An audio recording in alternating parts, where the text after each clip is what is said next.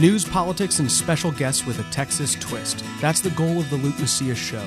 Our nation and state are at a crossroads, and if you're not informed, you're not equipped to make the change our community needs. Join the conversation and join the cause for liberty today. Welcome to the Luke Macias Show. I hope you're having a great time on Christmas. I have taken vacation for a couple days, so I am coming to you in a pre-recorded segment, wishing you a post-Merry Christmas, an upcoming Happy New Year, and I hope you're getting geared up and excited about the legislative session that is coming in 2023. Texas only passes laws 5 months every 2 years. We're one of the few states in the union, I think 2 or 3, that actually only meet every other year. And we have a very intense 5-month session, which has to be intense if we're actually going to accomplish Republican policy, especially when we have a Texas House who seems so opposed to advancing so much important policy that is needed to preserve society. There are some fundamental things we're doing. Often we get so distracted by like one bill or two bills and don't see the broader issue at stake, right? We have a fundamental issue of transhumanism that is being shoved on our society. And this is something that needs to get fought on the university level. It's something that needs to get fought in the classrooms. It's something that needs to get fought within our medical community. It's something that needs to get fought within what businesses are allowed to do, whether actions on a business actually make it a sexually oriented business that needs to be reserved to only adults attending that business, being able to enter that business. This addresses drag shows. This addresses gender modification, the mutilization, genital mutilation of children. It addresses whether or not a teacher can talk to a second grader about sexual issues. It addresses whether we should have taxpayer money going to fund these gender queer study initiatives at universities, basically funding the indoctrination of our young adults. It's pretty insane. This is a larger issue. So then if you look at it from that perspective, you're then going to have to ask yourself the question at the end of the session is, did we address this overarching push of transhumanism? Okay. There's sex and there's gender, and they are two different things. Sex is male and female, and gender is man and woman. What does it mean to be a man? What does it mean to be a woman? It is okay to say these are two different things. It is not okay to say they're all the same thing. There's a huge difference between saying, hey, you have more manly men and more feminine men. You have more feminine women and more manly women. Let's say we used to call them tomboys. That's an okay thing to say. And to understand that, like, any of you who have friends and family members and siblings and people you know really closely, know, like, all of us end up somewhere on this spectrum. The difference is to say that you can go from being a manly man to a womanly woman, and that this is an endless plane of honestly perverse expression, because that's what it becomes when we take it out from man or woman, male and female. So at the end of the session, we're going to have to ask ourselves, like, did we actually address that broader point of contention? We have a huge war on parents. And if we end this legislative session and say most of these parents are still trapped having their kids in a school that is indoctrinating them, whether they like it or not, most of them cannot access any and all curriculum. Most of them don't get to actually retain sovereignty over certain subjects. That is what Florida did when it said, hey, you can't talk to a first, second, or third grader about sexual issues. It's saying this is outside of the realm of what the education institution was created for, and this is the role of a parent, and that is sovereignly within the purview of a parent. We are not there to replace them. So is that issue as a whole addressed? Is the issue of whether or not we have a sovereign state with borders addressed? Every single session that has come before us, these guys have played lip service, or paid lip service. Got a little tongue-tied there. They've just paid lip service to us and said, I funded this much of border security. I did this. I did this. But what they didn't say is, I protected the sovereignty of Texas. Because if that was your goal and objective, then you would say, I am in the middle of building a wall. I have sent people down there. We have declared an invasion. We have stopped people from entering our country illegally. Because anything other than stopping them from entering our country illegally means that 2 million people are going to enter our country illegally between 2023 and 2025. And if that's unacceptable, then you have to do something about it. If you're not violently engaging with drug cartels on the border, if you are letting these drug cartels run the border operationally, then you're not taking your state sovereignty seriously. So if that's the standard, then what are they going to do to address that problem in 2023? Not, well, can we get one or two things? Because see, if you were going to address your state sovereignty, then you'd say, absolutely, we will eliminate taxpayer benefits to illegals. That's an easy step, but not the only thing we can do. And absolutely, we're going to build the wall. And absolutely, we're going to send more forces down to the border. And you know what? We're not just going to go down there and process them into the country illegally. We're going to stop them from coming. So these are the questions that we're going to ask ourselves. Here's what we're going to do today. I would like to actually republish a conversation I had with a number of, let's say, pastors and theologians earlier this year. So for some of you, you heard our God and government conversation on the Luke Macias show, and we had that with Joel Webbin, Brian Wolfmueller, Bill Peacock. Really enjoyed this conversation that we had. If you've already heard it, then you can, well, you don't have to listen to it again. I mean, you could if you wanted to, but you don't have to. This is a conversation I put a lot of time into, and honestly was really grateful that these men came and sat down with me, because I think they added to it and helped make it a more productive conversation. And so this is a conversation they wanted to bring back to you, and I think it's a great thing to bring back just following the celebration of Christmas, which is a national holiday, but is also a Christian holiday. And so I hope that you are able to take some time to listen to the conversation we had with God and government. This is really specifically trying to discuss some of the theology behind what government is, how it's instituted by God, and how a Christian is to then engage with government. Joel, Brian, and Bill, I think all bring some unique perspectives. And this is really just a starter, meaning if you really want to dig in deeper, you're going to have to follow more theologians and more conversations. And if you have a desire to do that, please reach out to me, either email lukemacias.com. Be more than happy to give you some more resources, books to read, and other thoughts and perspectives that you can dive into and help give you a more rounded perspective on what you believe regarding God and government. So with that, I'm going to hope that you learn a lot from this conversation and wish you a happy upcoming new year. God bless you.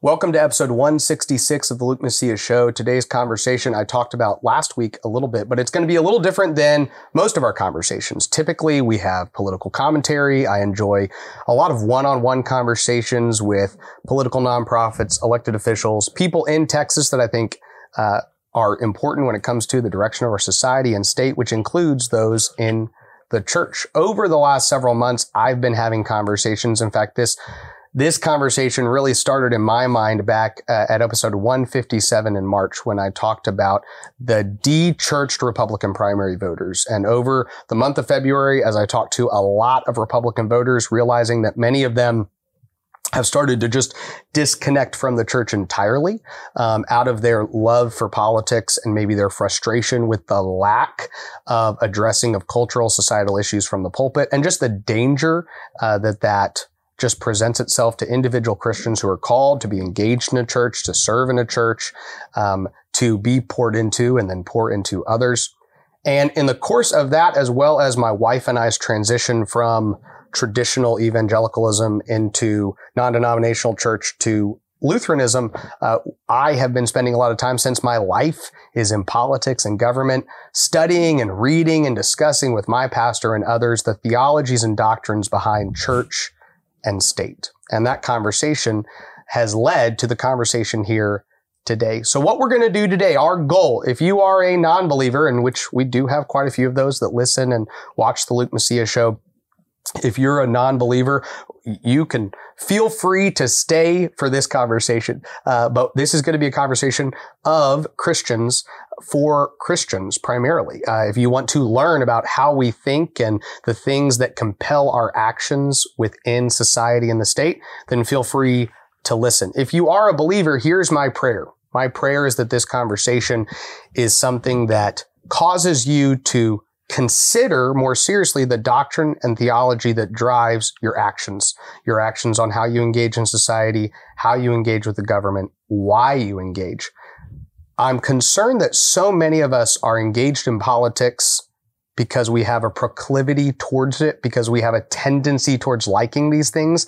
And then those Christians who are not are just the type of people that would rather not be engaged in those type of things, as opposed to us all as a body trying to think through and wrestle through, why are we here? What are we to do? So I've asked several people to come, and I'm going to introduce you to them real quickly, and then I'll let them talk about their views on this subject. So first we have Bill Peacock, and Bill Peacock is a senior policy advisor. He has taken a few more college classes than myself and is considered even smarter as a result.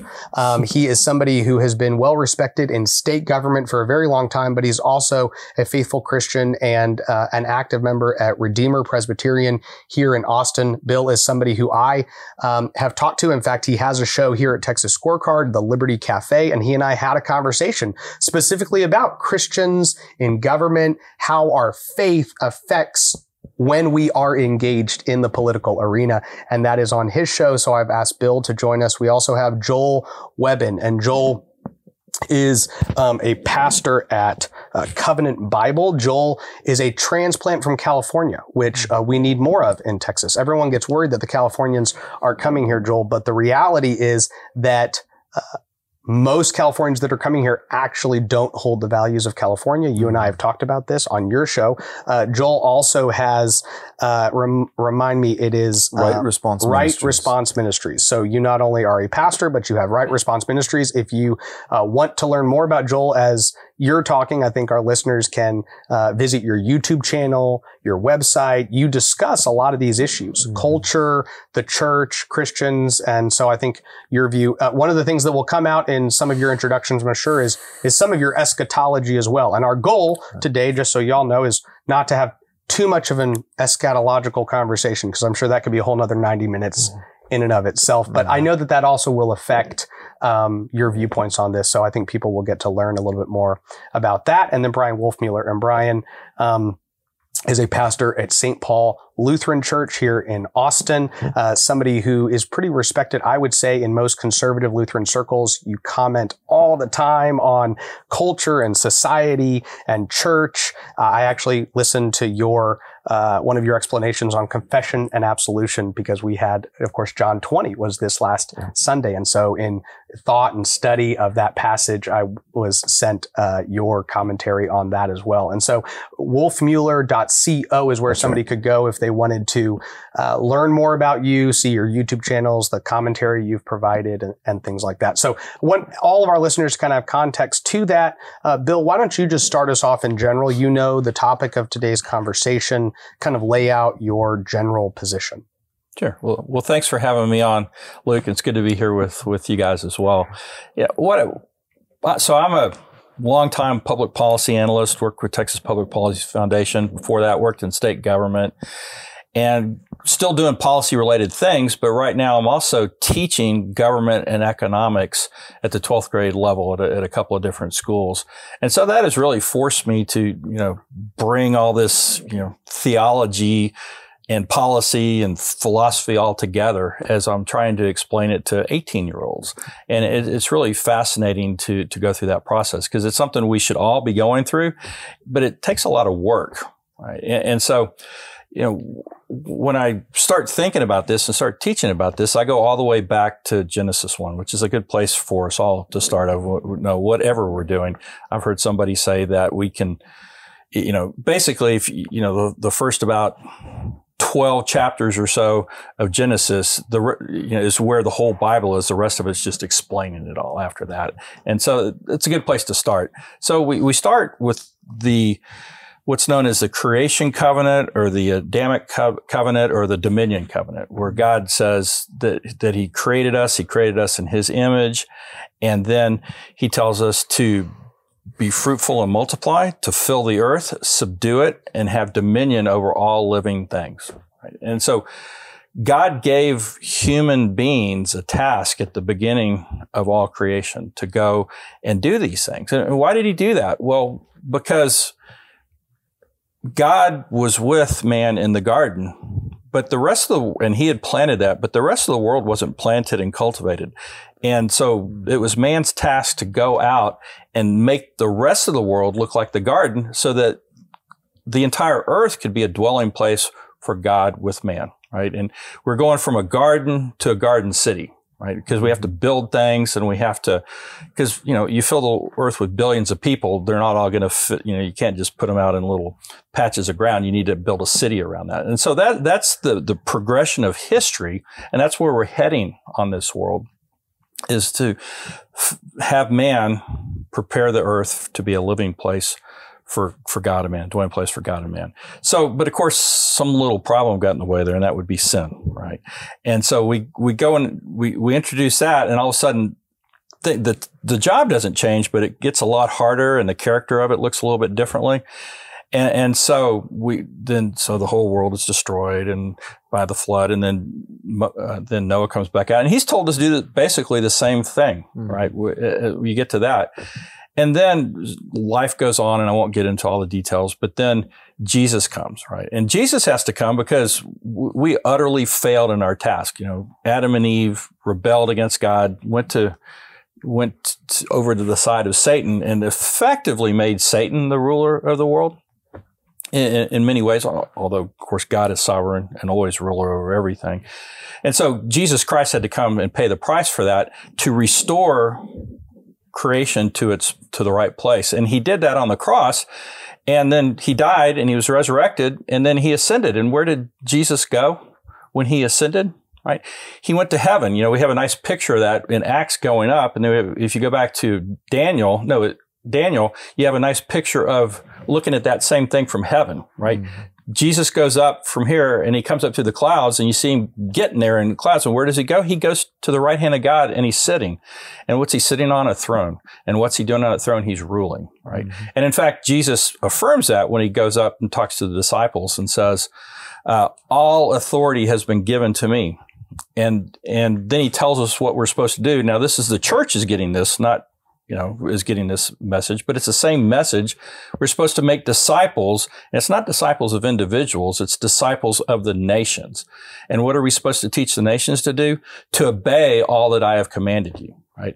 And so when that's basically my view of things, that government is just as much subject to God as anything else, and not just in a general way, but specifically governors, people, rulers, kings, governors, presidents, whoever they are, policemen, they need to obey God just like Christians do, and they're responsible for that. And of course, if they don't do that, there's a place for them to go, just like there would be for us if we didn't do that, except for the grace of Christ, right? And so a lot of Christians today, particularly from the dispensational camp, which none of us are here, and I'm grateful for that. But, although we would have a nice conversation with a dispensationalist too.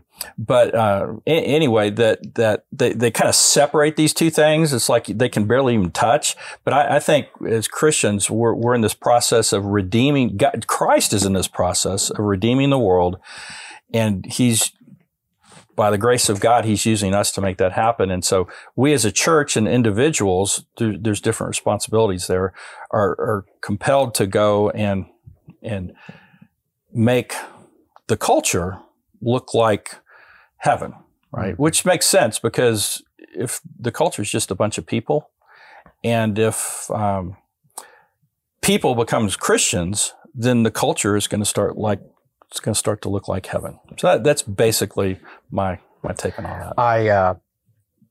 I think one point that you make that I think is always good to remind everyone in is we hear this conversation and we almost hear it as, how is the church and individual Christians supposed to interact with a democratically elected republic? Because the reality is that we live in that, and America has been that for a long enough period of time where it's almost ingrained in the mindset of a Western American citizen, right? But this should be a conversation that is relevant regardless of the government under which you live, right? Because government is instituted by God around the world, and all of them, we would agree, are very different. So thank you, Bill. Joel, why don't you kind of give your perspective? I know you and Bill agree on a lot, but kind of give us your thoughts. Yeah. So there's nothing that you said that I would disagree with so far. So we'll see if we can get at each other's throats later on. Let's try to find something. But so at the risk of oversimplifying, I'll just kind of give the 30,000 foot view, but I'm Reformed Baptist. I would adhere to the 1689. I would take no exceptions. So I would hold to the Sabbath. I'm Sabbatarian, the Christian Sabbath. We believe that Christ, who is Lord of the Sabbath, has authority over the Sabbath, that he fulfilled the Sabbath, but he did not abrogate it. He did not remove the Sabbath, but rather renew the Sabbath from the last day of the week to the first day of the week. That we're not living, working and then being rewarded with rest on the last day of the week, but we're actually in this gospel covenant and this new covenant. We're actually beginning our week in the rest of the Lord and then living out of that. I would hold to the Pope being an Antichrist, maybe not the Antichrist, but an Antichrist, as the 1689 says. I think he is a denier of the gospel. So the whole 9 yards with the 1689. Beyond that, the 1689 doesn't cover everything. It's thorough, but it doesn't cover eschatology, not in depth. And so you could be all mill and be 1689. You could be pre-mill. You could be post-mill. So I would be post-millennial in my eschatology. I would be theonomic in my view of Christians and government and the requirements that God has for them. So to kind of bring that down into practical things, it has been said, Christ, not Caesar, is head of the church, right? So John MacArthur made that statement, and he, got a lot of flack, and he got a lot of support, in California, pushing back against the mandates and the lockdowns and those kinds of things from Gavin Newsom. But he said, Christ, not Caesar, is head of the church. And I would say yes and amen 1,000 times. And then I would want to also say, and Christ, not Caesar, is head of also the state. That Caesar is God's deacon. Romans 13 says that Caesar is a servant of God. So in the same way, we need to understand, number one, we have multiple governments, right? So this is not so much getting into kingdoms. We'll get into that in a moment. 2 kingdoms. I would adhere to 2 kingdoms, although I would not say that I'm a 2-kingdom theologian. Certainly would reject a radical 2-kingdom view. Guys like Mike Horton, guys like Van Druden. I come from San Diego. I pastored there for several years, and so it's right beneath Westminster Escondido, which is kind of like the mothership of the radical 2-kingdom view. I would hold to 2 kingdoms, but the question is, what's the distinction? Is it state and church? Is it sacred and secular? Or is it light and dark? And so I would say we have a kingdom of light and dark. We have darkness within even the church. Why? Because false teachers will arise from among you. Because we have Hebrews 6 and Hebrews 10. We have apostate texts. We have Matthew 7. Not all who say to me, Lord, Lord, we prophesied in your name. Well, I'll say, depart from me. I never knew you, you workers of iniquity. So there is a sense of darkness within the realm of the church. And there's a sense of light within the realm of the civil magistrate, that you can be a Christian, a deacon of God who is serving faithfully in that vocation. I think Paul addresses these things in 1 Corinthians chapter 7, where he says, remain in the station of life that the Lord called you. So what does the Philippian jailer do when he gets saved? Is the first imperative of the gospel that he quits his job and stops being a part of the civil magistrate, or is there a Christianly way to be a part of the civil magistrate? So all those things being said, I would say there are 2 kingdoms. It's not secular sacred. It's not state and church.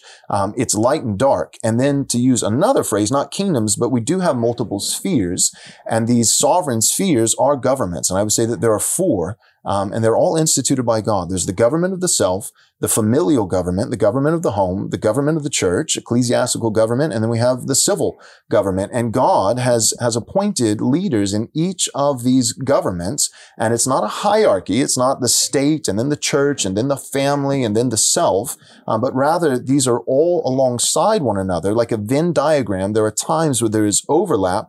And these governments, just like in our civil government, we have 3 branches that hold and checks and balances. Likewise, God has set up his world and human society to lend towards his glory and the flourishing of his image-bearing creatures in such a way that all these governments hold one another in check. And what we have currently, Glenn Sunshine wrote a book about this, a slain Leviathan.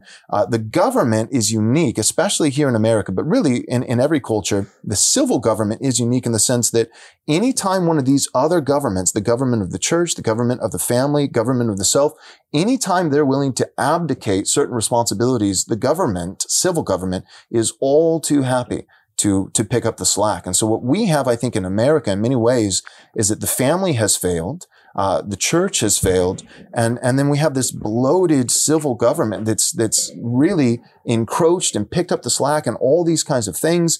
And so what we need to do, I think, as Christians is, we have a civil duty as citizens of a democracy, not simply subjects of a monarchy. We have a duty there, but we also have a duty within our homes, within the familial government, and in our churches, to call the civil government to obedience to Christ Jesus. There's a prophetic role where the church, John the Baptist says to Herod, it is not lawful for you to have your brother's wife. Herod was not a Jew. He was not a Christian.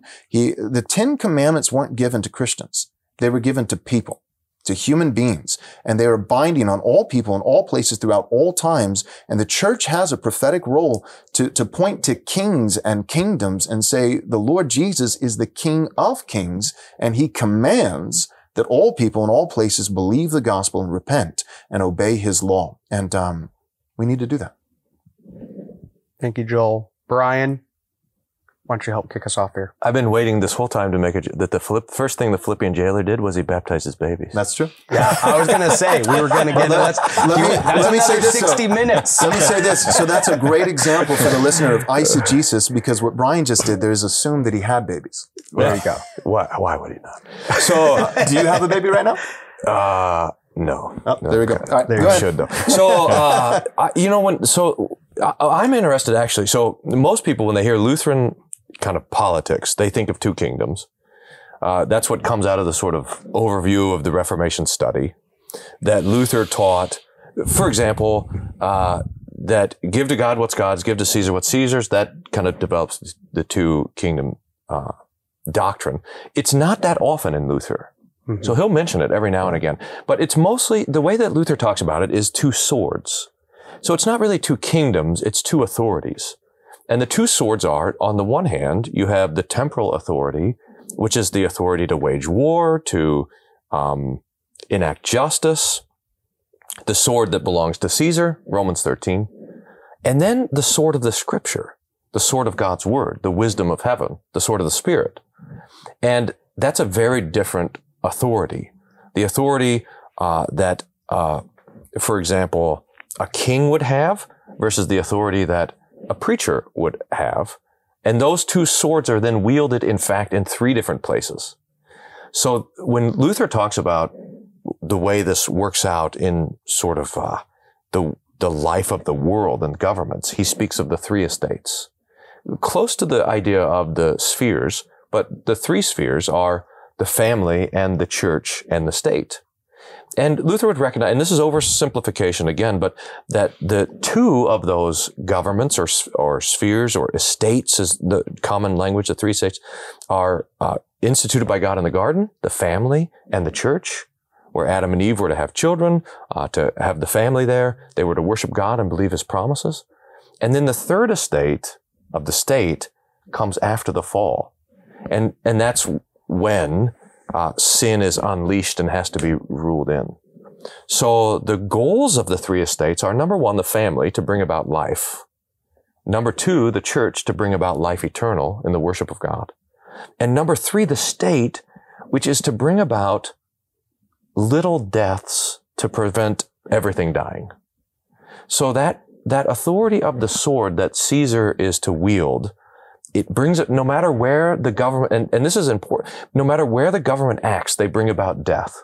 Mm-hmm. I mean, that's kind of the first thing. But they are to bring about as little death as possible. That's the point. So why do you wage war? To bring an end to the violent invaders that are coming against us so that we're not all dead.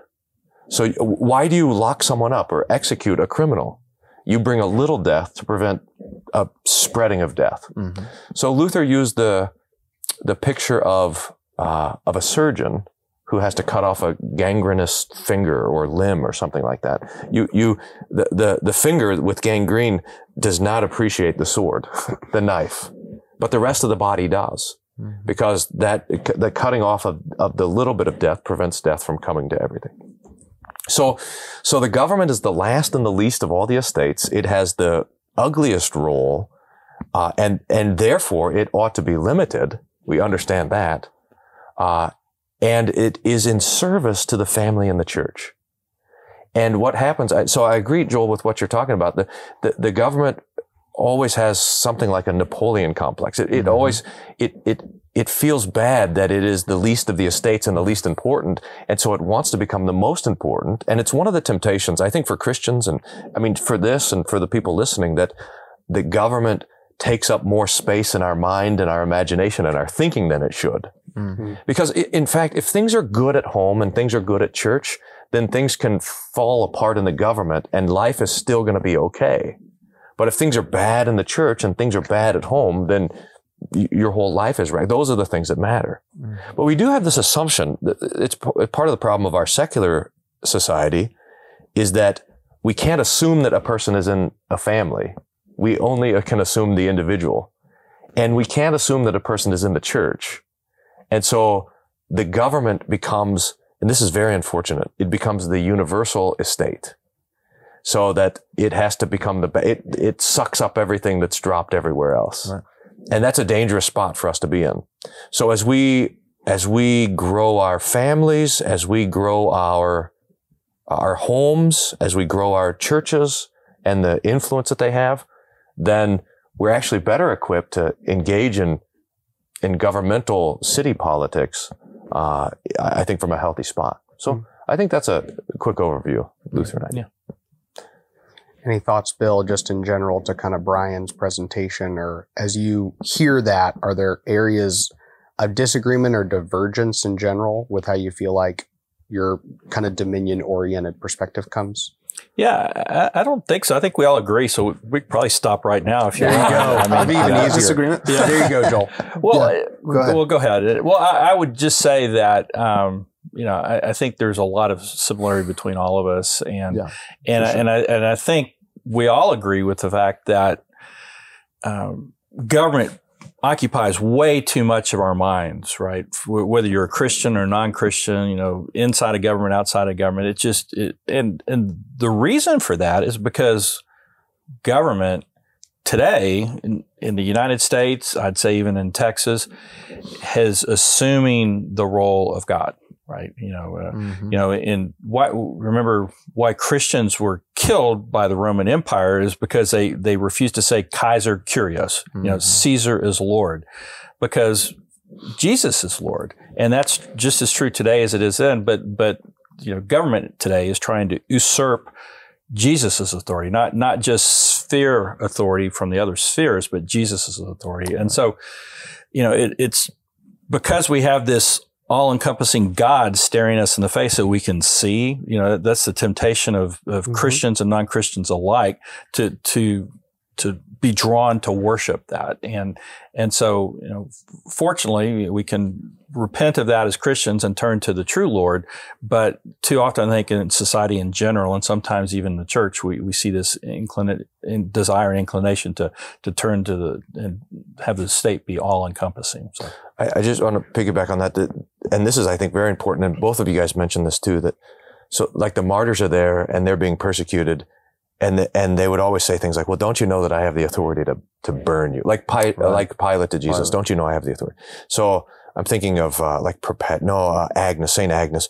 And don't you know that I have the authority to burn you? And she says to the Roman proconsul, you can burn me for a couple of hours, but the one who will judge you has a fire that doesn't go out. And so the idea that there is a King of Kings and there is a Lord of Lords is fundamental to everyone's thinking. And one of the dangers of any sort of secular government is that it puts whoever is at the top is at the top. There's no one above them. And this is a danger with communism, for example, is that who stands above the party? There's no one to judge the judges. And if you lose that most basic thing, then the game is lost. But that's always the game. And so one of the great gifts that the church gives to the world is it reminds everyone who is Lord that they also have a Lord. Everyone who is a boss has a boss. Right.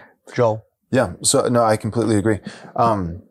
I like what you said, it like little deaths to prevent massive death. And that's exactly what we see in Romans 13. You know, one of the most, misinterpreted texts, especially over these last 2 years with again, COVID restrictions and lockdowns and these kinds of things. It's like, well, submit to the civil magistrate, but really what Romans 13 is not merely instructions or exhortations to Christians and how they should behave with the civil magistrate, but it's also containing explicitly instructions to the civil magistrate himself, telling him what he's allowed to do, what his purpose is, what his actions should be. And one of them is precisely what you said, that he bears the sword. And so when we talk about, so you said, like two different kinds of authority, and I would acknowledge, I think that's there in terms of the authority of the church, authority of the state.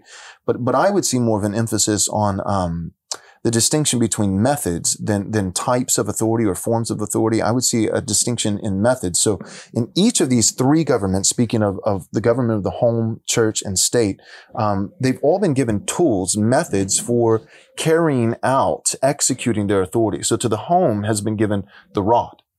To the church has been given, I would say, a sword of the Spirit, but also I would focus on the keys of the kingdom and church discipline and the ability to actually remove someone from the table for unrepentant sin. And so we have a rod given to the familial government and those who lead that government, the father primarily as the head of that home, and then his wife as kind of like a viceroy, a vice president, if you will, in the home, as a helpmate, working with her husband to govern in love the children. So you have a rod, you have the keys of the kingdom given to elders and deacons, and for me, being congregational, to the church itself, right? That in Matthew 18, and if he does not listen to the two or three, then tell it to the church. And the church functions as an ecclesiastical court, the highest earthly court of appeal. And if the church renders the individual in question as guilty and the person still refuses to repent, he does not listen to the church, then the keys of the kingdom for binding and loosing on earth and will be bound and loosed in heaven are utilized, and that person, there is a eternal even consequence that takes place. And then the government is the sword. And so, and it's supposed to be, so when I think of like the sword of the Spirit and the keys of the kingdom, what we're doing in the preaching of the gospel, what we're doing in the church, it's a ministry of persuasion. We're speaking to the hearts of men, like Peter addressing the crowds, and it says they were cut to the heart, but not literally. They were cut by the Spirit of God. And the preaching, they were moved, they were compelled, they were changed, they were transformed from the inside out. Whereas the government works from the outside in. The government is a ministry of coercion. And that's not bad. It's supposed to, the government is given a sword and all it knows how to do is swing it. So the government, that's what the government's going to do, right? It's like putting a bull in a china shop. That the bull breaks things. That's literally what its ministry is. Like the Bible, Isaiah and different Old Testament texts speak of civil governments in terms of beasts and bears and lions, right? So, which is why it's so funny. I'll say this. It's so funny when you have, for instance, when you have all of a sudden, you have the government encroaching into a ministry of welfare and nurturing with children. What do? They destroy children. Like you want to let a lion babysit your kids, right? Beasts shouldn't have a ministry. Sword carrying, claw bearing beasts you wouldn't think, hey, that's a great sphere to assign childcare to, right? And likewise with a woman in the home, a mother who is nurturing and warm, you wouldn't say, hey, you know what we should really do? We should get her to rule the known free world and be in charge of declaring war and things like that. So, it's so funny. That's precisely what we see right now. We see women in position, like Ketanji, Brown Jackson. You see, she's soft on child predators. I'm just going to be real frank for a moment. Soft on child predators. Why? Because she's a woman. She's nurturing. That's her ministry. So she's soft on a child predator. And then you have the government giving them children and state schools, and then we're shocked when they come out mangled and bloodied and marred, right? So you're giving the civil magistrate that bears a sword, roles of nurturing children, and then you're giving a motherly, maternal, nurturing type person a position on the highest court in the land, and her first inclination with a pedophile is, I wonder if he had a good mom. Like with Putin, how many women, if I was your mother, writing those kinds of poetry? They cannot help, no matter how liberal they are. God has created us in a certain way to function within his parameters. And so my whole point is to say, I don't see it as so much an emphasis. There is a distinction, but I wouldn't put the emphasis on the distinction between types of authority between the church and the state. But Joel, I just want to push on that just methods. a little bit. I want to understand what the distinction is, because I feel like you've explained a lot of that, but what is the distinction in your mind? I think methods. So keys of the kingdom and a physical sword. The church has a ministry of persuading, changing people from the inside out, transforming the heart, whereas the state has a ministry of coercion. So that gets into the three uses, not just the three divisions of the law, but the three uses of the law. The first use of the law is the law never is saving. No man will be saved by works as done unto the law. But the law does reveal to us our need for a savior. It reflects the holiness of God, by way of consequence, our sinfulness, and the gap in between a holy God and sinful man, our need for a savior. That's the first use. The third use is a use for Christians, not the road to salvation, but the road from salvation, right? Jesus says, if you love me, you'll obey me. And so David says, I delight in the law of God. It's a lamp unto my feet. So the law is a guide. It's a compass. It's a lamp. And it doesn't show us how to go to be saved, but it shows us where to go from salvation. But that second use is what you're talking about, that the law functions as a shield. It has I would argue, from like a Kuyperian persuasion, it has a common grace function, not just for Christians, but for both believers and unbelievers alike. In the second use of the law, it functions as a shield that restrains evil. So by little deaths, it staves off big deaths. And so it actually has and that actually works in tandem, hand in glove, with the church's ministry of preaching the gospel, right? Because we always say, the blood of the martyrs is the seedbed of the church. But the church was pretty glad under Constantine too.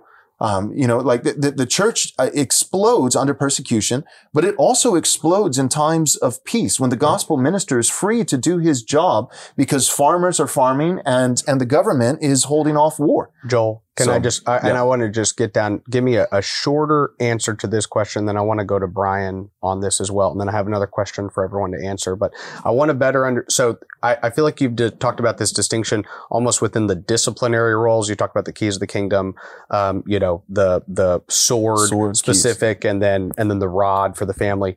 Are there other distinctions outside of discipline within those either kingdoms or spheres in your mind?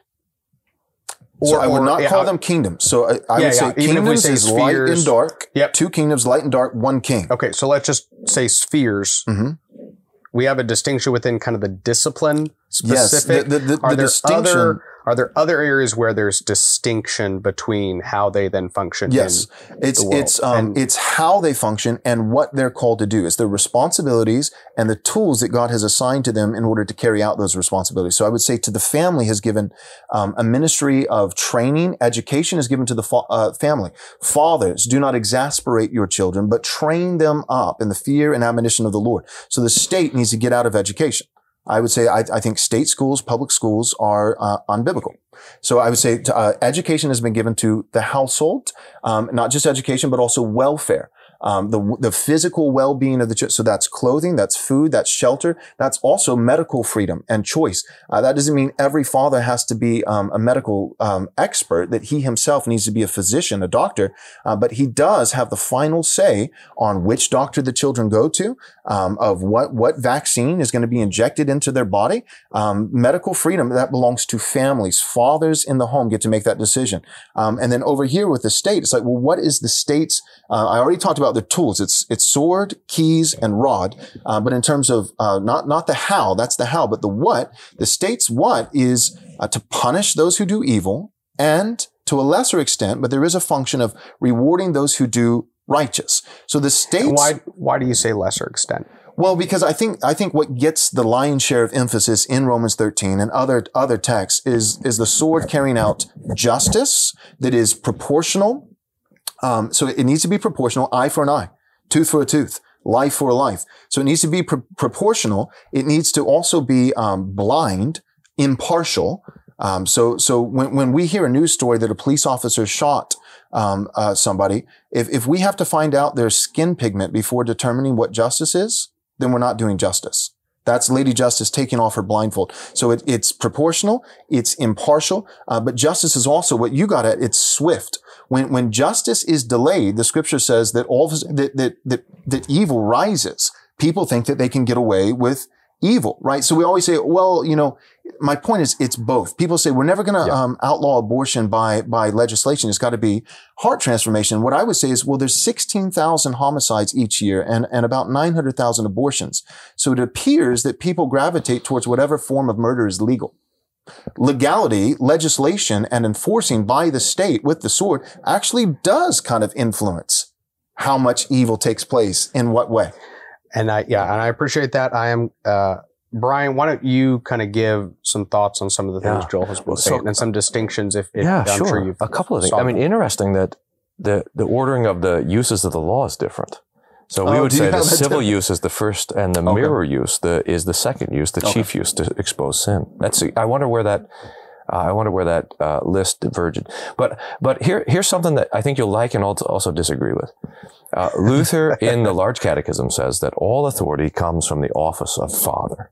Mm-hmm. So Adam had all authority at the beginning, the authority of all three estates, the family and the church and the government, insofar as it was there, and that it still is that way. So I wouldn't make a distinction between. I wouldn't. The family is unique in this way, and I think the rod might be a helpful picture, but I would say that in the family, both the sword of the Spirit and the temporal authority converge. So mom and dad, as they govern their home, have spiritual authority to teach the Word of God, to bless their children with biblical wisdom, to forgive their sins, but also to send them to their rooms. Right. The church does not have a prison in the basement. So if someone teaches false doctrine, you lock someone up. That belongs to the state. So that's sort of the state and the work of that you were talking about. There's no coercion in the church. It's a matter of you're persuading the heart. You're speaking to the heart. So, but both of those come together in the home, and to determine as a parent, especially as a father, if now is time for mercy or now is time for severity, this is why being a parent is the most difficult of all vocations, because you have both swords. Your hands are full, whereas the state has only the sword of coercion, and the church has only the sword of the Word of God. So I think that might be one difference, is that they do find a unity.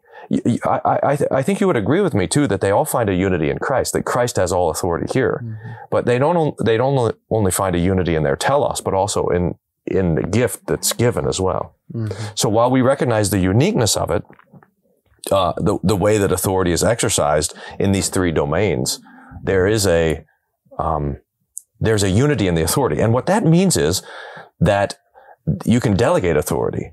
So when Luther talks about the state, he says, why do we have a state? Well, it's because all the families in a place, they look at what they need. For example, they need to protect themselves from the hordes invading.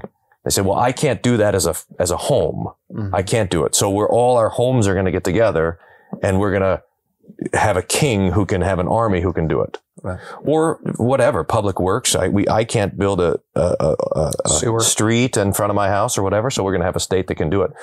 I think there's a place then for the families to get together and say, I don't have enough, I can't teach my kids chemistry or whatever. So I'm going to find someone who can teach chemistry and do that.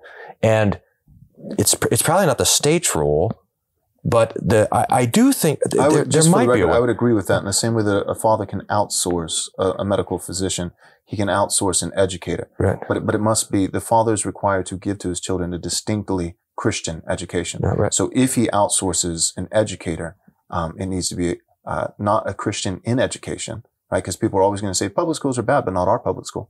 we got a bunch of Christians in our public school, but there's difference in Christians in education and a distinctly Christian education from a Christian worldview. Oh yeah. Yeah. So, No, absolutely. So I'm agreeing with you. You could outsource those things, but the Father gets the say. Right. The authority and whoever it is, the Father is giving that authority to, they are now serving the home. Yeah. Mm-hmm. And that's one of the great tragedies of our own day, is that the state has forgotten that it's in service to the home and in service to the church.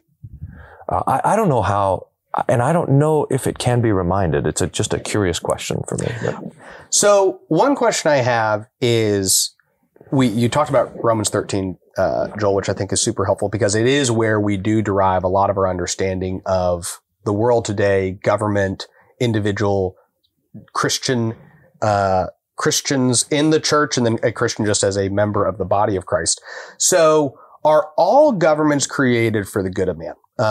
Again, I started this by talking about how the fact that when we talk about government, we're thinking of the American government, which most people would argue allows for a lot more freedom than most everyone else in the rest of the world experiences, right?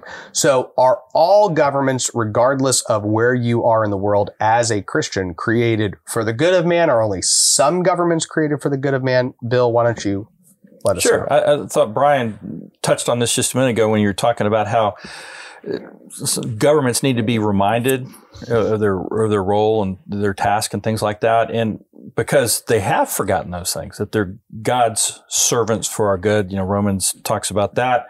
They specifically says governors are God's servants. They are carrying out God's wrath, right? And so that's gone sadly missing from most theories and contract of government today. And I think really where that went wrong was John Locke.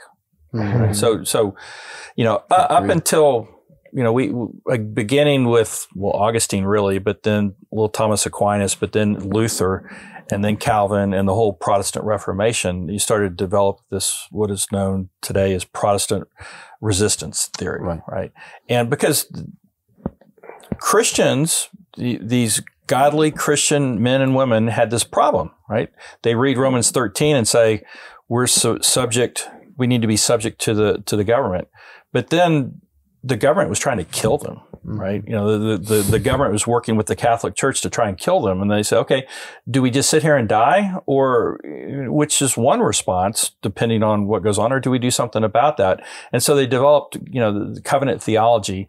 And it really, Calvin kind of got this, Luther got it going.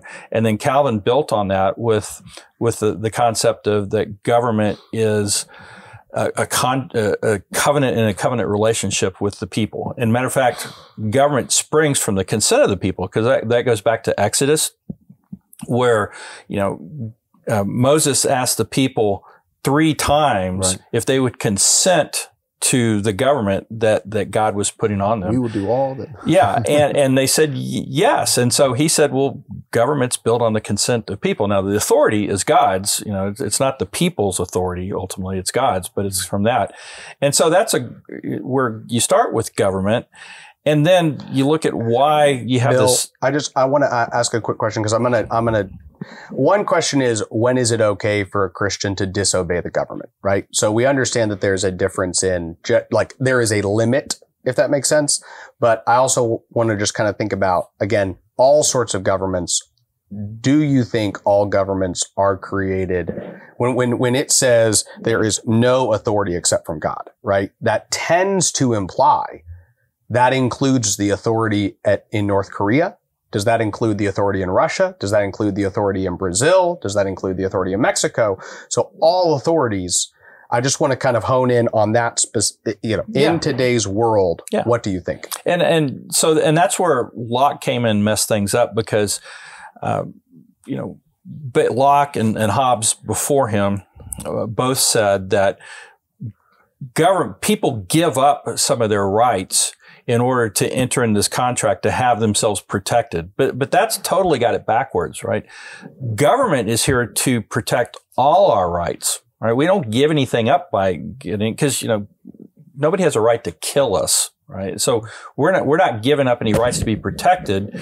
We join into governments like you were talking to, have this consent to join into governments to have all of our rights protected. We don't have to give up any, but Locke reversed what we saw in Protestant Reformation, in the Protestant Reformation and the resistance theory from that, and had this concept that, well, we have to give up something to get what God has given us in the first place. And I think that is true whether you're talking about the United States of America or, monarchies or dictatorships like you have in North Korea. So is that a yes or a no? Because that's what I'm trying to understand. Are all governments created by God for the good of man? Yes, including North Korea. Okay. Joel? So I would say yes and no. So all forms of government are instituted by God. The four forms mean the self, the home, the church, the state, all four forms. If we're talking about individual specific governments in the state sphere, in that category, North Korea's civil government, America's civil government. Well, I would say as a Calvinist, I believe that God is not just sovereign over salvation, but I believe in the meticulous sovereignty of God. R.C. Sproul, not one maverick molecule in the universe. So yeah, nothing happens by coincidence. These things have been ordained by God. And so in that sense, evil, tyrannical, authoritarian, wicked governments like North Korea's government that preys upon the people instead of protecting and serving them, I would say is instituted by God, not its form. It's not prescribed by God, like God saying, this is how you should do it. This is good. But it is still ordained by God within not his prescriptive will or his moral revealed will in scripture, but under the banner of his sovereign will. His hidden will, God ordains even sin and suffering. God ordained the death of Jesus to bring about the salvation of the world. And so I would say it's ordained by God. And because it's ordained by God, I would cross-reference from Romans 13 that it's been instituted by God. And then I would reference over to the classic passage in Romans chapter 8 that says that God is working all things. And I don't think that's salvaging. I think God is working, that is, he is orchestrating all things for the good of those who love him and are called according to his purpose. So I would say for the reprobate, for the person who is not a Christian, and for the person, God forbid, who will never become a Christian, I don't believe that North Korea's government is for their good. I think it will make them miserable in this life as they head to misery in the next. But what Romans 8 says clearly is that God is working all things for the good, not just of all people, but those who love him and are called according to his purpose. So I would say good government, when government is functioning in line with what God has prescribed, not just what he's instituted, but what he's commanded in Romans 13, when government is doing that, all the people rejoice. Pagans and Christians alike, the unbeliever and the believer, they all flourish, they all benefit from righteous government. With wicked government that God does not prescribe, but he does at times ordain, even under wicked regimes, the church flourishes. It lends towards the eternal well-being of the people of God, those who love him, but it does not necessarily help those who don't. No, I think that is a good distinction in the idea that if you are a Christian in an oppressive state. And there are some people in California that would feel just as oppressed as some people in other nations with a more oppressive government. But the reality is that in that moment in time, again, these scriptures, as they're read and they're understood by people in the church, the reality is that your primary job as a Christian at that moment in time would not be, how do I make this government like that other government that I would rather be at that moment in time, realizing that God is working all of these things together. And it's not to say that there might be a vocational calling to engage in the government process and all these things, but knowing that the state that this is placing even unbelievers in makes the church often grow, right? And we see that in all these countries that have an oppressive government. That sphere in particular might even be acting outside of its authority in every single lane, and yet more people are coming to know God through Christ. And so I think that's an important distinction and understanding. Brian, do you have any additional thoughts on kind of that? Just, are all governments created for the good of man? Yeah, thank you. I'd say so. It's to make a parallel, like God gives all children their father and their mother to bless them. Mm-hmm. But that doesn't mean that every father and mother is good for the children. Honor your father and mother still stands. It in fact means that if I look at why am I a father, it's to give glory to God and to bless my children. It's not for my own sake. Mm-hmm. So because the Lord gives authority to all the governments, he does that for the purpose of them blessing the people. And that then becomes a rebuke to those who do not, who curse the people, afflict the people. And so has God given authority, say, to the Communist Party in China? We'd say, well, yeah, he's done that so that they could bless the people. And they have taken that authority and misused it. Mm-hmm. And the misuse of the authority that God gives is often the worst damage. You know, if a parent misuses the authority that God has given, and for example, discipline in the children, can you imagine, like if some stranger walks up and punches me in the face, that's one thing. But if my dad walks up and punches me in the face, it's an entirely different thing. Mm-hmm. It hurts worse, even though it doesn't hurt as bad. It hurts worse because it's a misuse of authority. So yeah, God has given the government, and that should in some ways put the fear of the Lord into all those who have an office in any estate. Is that the Lord has given me this office, not for myself, not for my own ends, but to bless the people that the Lord has given me to serve. Maybe one other thing. So the basic Christian posture is one of submission and obedience. And this is hard, but it's plain in the scripture. So in Romans 13, but Peter says, be subject to every human authority, to the emperor, to governors, as to the Lord.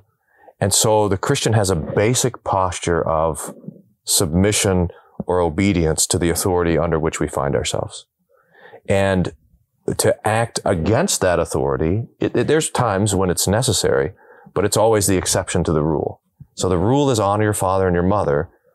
If our father and mother make themselves unhonorable by commanding us to disobey God, then we have to break the command, the fourth commandment, to keep the first commandment. But the basic position of the Christian is one of obedience and living under the order in which God has placed us. And that's hard, especially for me.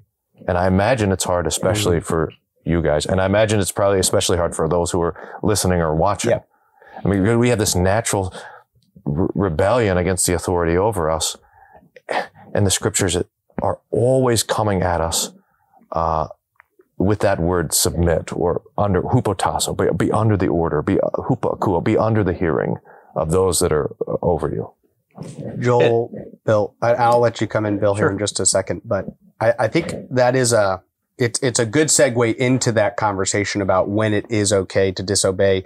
But I'd like you and Joel to also address in the question of when is it okay for a Christian to disobey the government, in a sense, to also talk about that general posture, because I think what Brian has presented there is a good perspective and potentially something maybe we agree or disagree on, because that idea that is it the exception to the rule? Because there's somebody who could argue, well, if you look at all the governments, we're pretty much in a time where we always have to be constantly disobeying the government for one reason or another. And so is that still today where Christians in America and other places can have should they be having this general default idea of I am under and subject to the governing authority except for these instances? Or and Bill, I'll start with you too, because you and I operate in the world of politics, right? So we're constantly raving against the tyrants, whether they be at the Texas Capitol or Austin City Hall or the federal government. And so I would love to hear kind of your synopsis of some of the things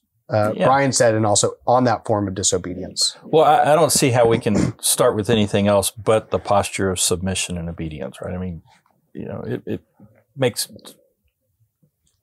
it very clear in Scripture that that's where we have to begin with.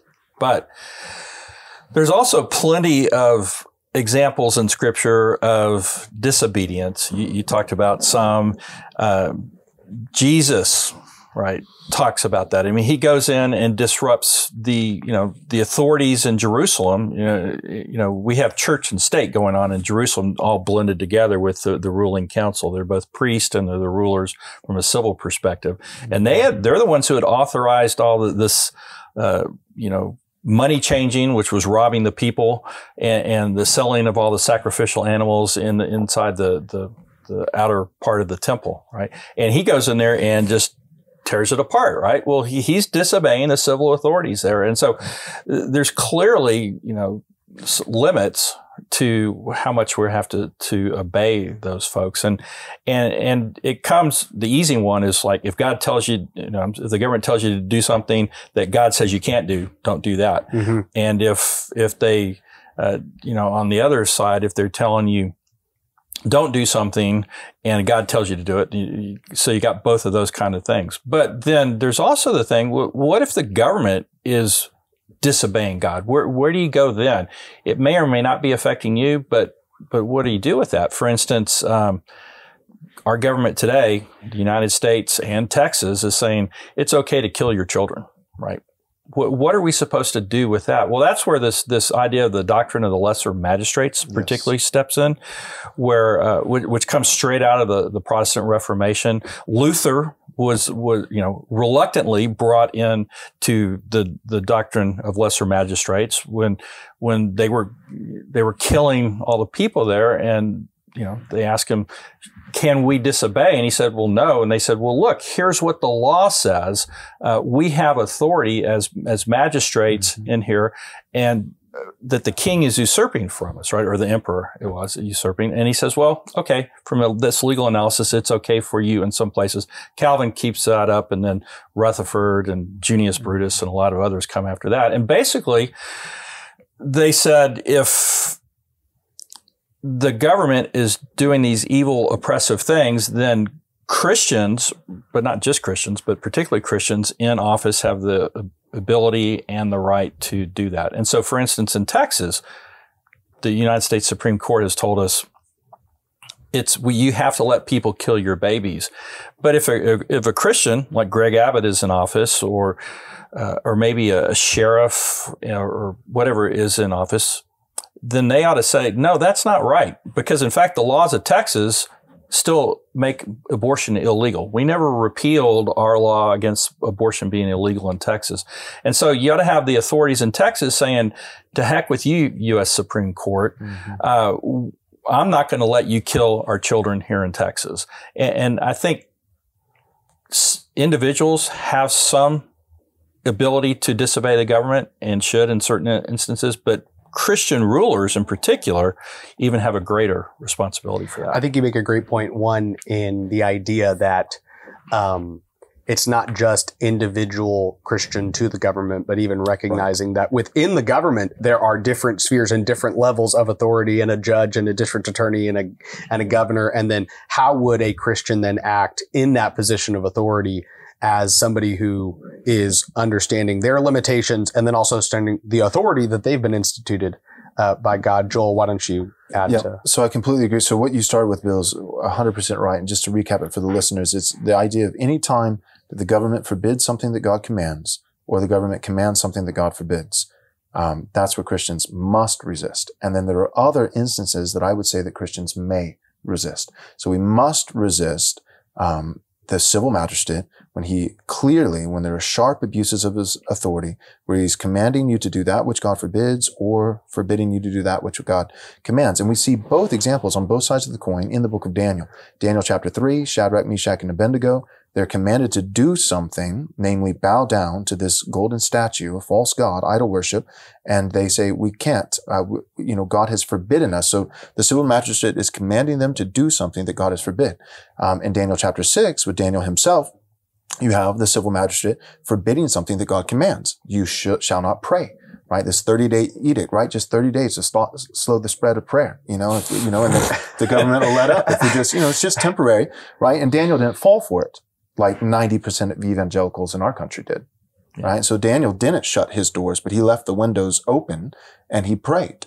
And so, Daniel was wise. And so those are instances where we must resist. In terms of may resist, I think the question is, again, Luke, you did a good job summarizing it, but it's this idea of we don't go rogue. We're not vigilantes, right? So a Christian, if there's a mass murderer, a serial killer, a modern day Jack the Ripper, an individual Christian can't hunt him down in the middle of the night while wearing a mask and a cape. We don't have that. Now, if he comes into my home and is threatening my wife and children, I can subdue him and kill him.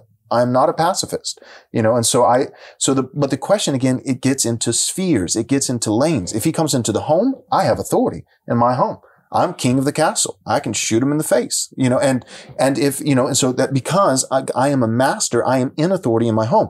Likewise, though, if it's not in my home, but it's in the civil realm, right? It's not shutting down my church. That's one of the things you also see with you see throughout history, you see showdowns between the church and the state where the church was, people would run to the church into big cathedrals and declare sanctuary, like the Hunchback of Notre Dame, and the priests would stand up. You see it even in Disney cartoons, believe it or not, right? Where Friar Tuck or whoever it is in the old Robin Hood where he's a fox, it's animated, and the sheriff comes in to try to tax the people, and the friar says, "Get out of my church." Mm-hmm. And he physically pushes them out of the church because he has authority in that sphere, in that domain. Now, if it's not in the home and it's not in the church and it's in the civil magistrate, in that lane, Christians can still resist, but they must do so orderly. So what I would say is you find a Christian lesser magistrate, you find a Christian mayor, a Christian governor, Christian city council members, and you organize, right? Because we're not chaotic.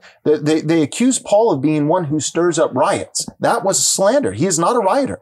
It was the people that they were the ones causing the riot. The minister of the gospel, he's not a rioter. We're not riotous. We're not racketeers. We are orderly because we have a God of order, not chaos, but order. And so we would formally organize in the proper sphere under a Christian civil magistrate, a lesser magistrate, and push back. This points to the importance, by the way, of training Christians, especially the children, to enter into governmental office. Yes. And to encourage that.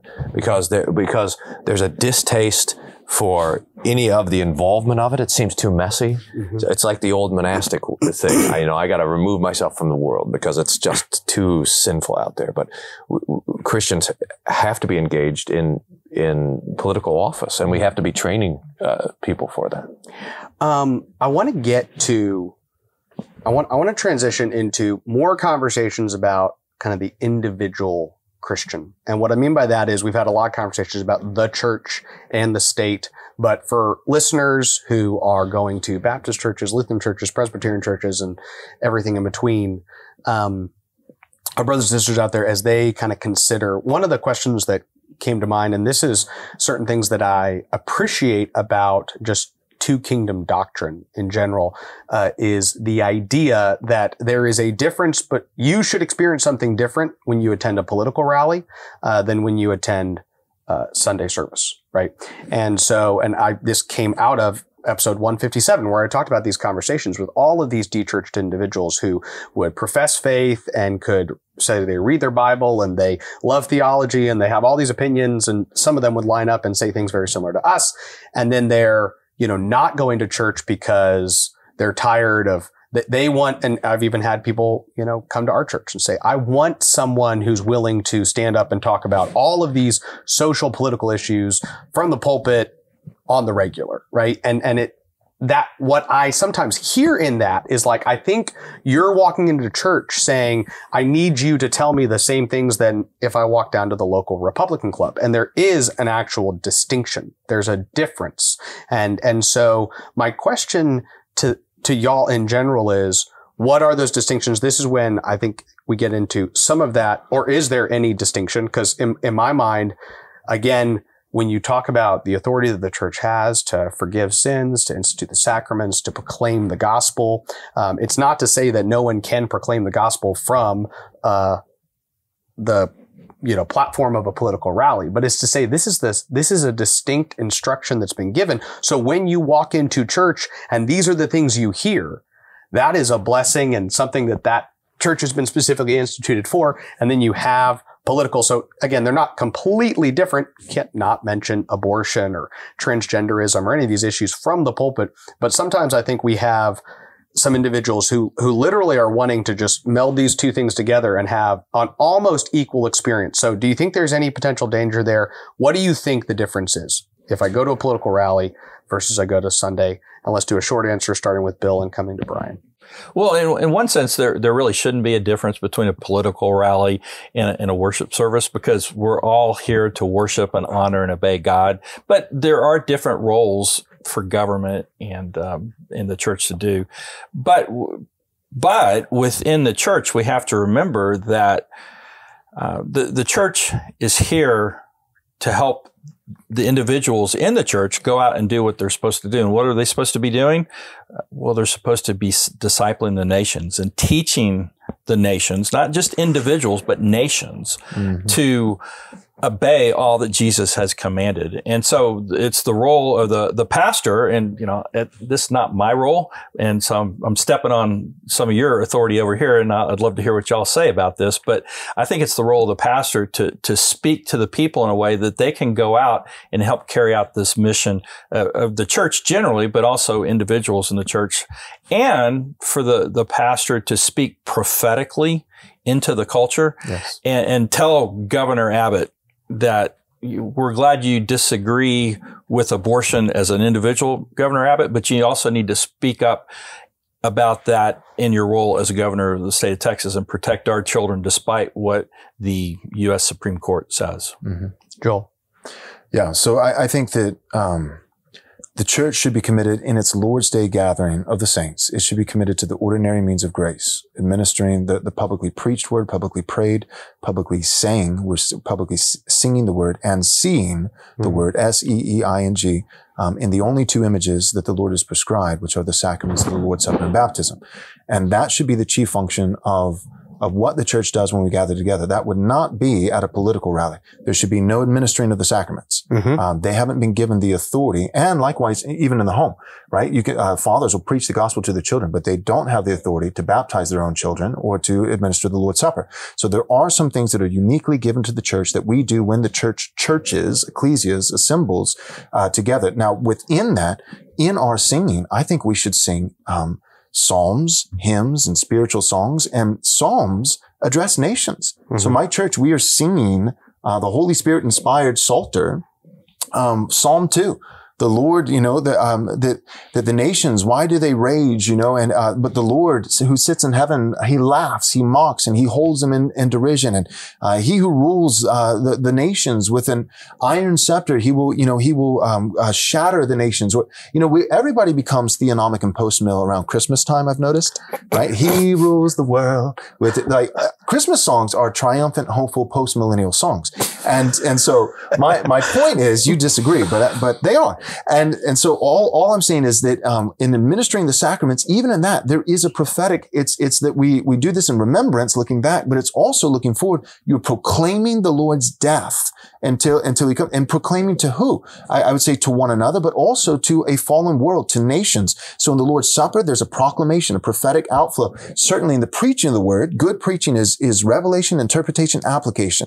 The revelation, I stand before the people of God. I don't say I have a dream, I have an idea, I have a church growth strategy. I say I have a text. The revelation is God's expositional preaching. Then I need to properly exegete that text, interpretation. But then what guys don't do these days in the evangelical church is apply the text. The Bible gives us something to do. It's legalism when we say the Bible gives us something to do to merit salvation. But when we say the Bible gives us something to do in response of gratitude for the free salvation we have by grace alone, through faith alone, in Christ alone, that's not legalism. That's just Christian faith. And the Bible gives us something to do, and it gives us something to do in all of life. It gives me something to do as a husband at home, and it gives me something to do as a pastor in church, and it gives me something to do as a citizen in the United States of America. That's so the church is distinct from a political rally in the sense that the politicians better not be administering the supper.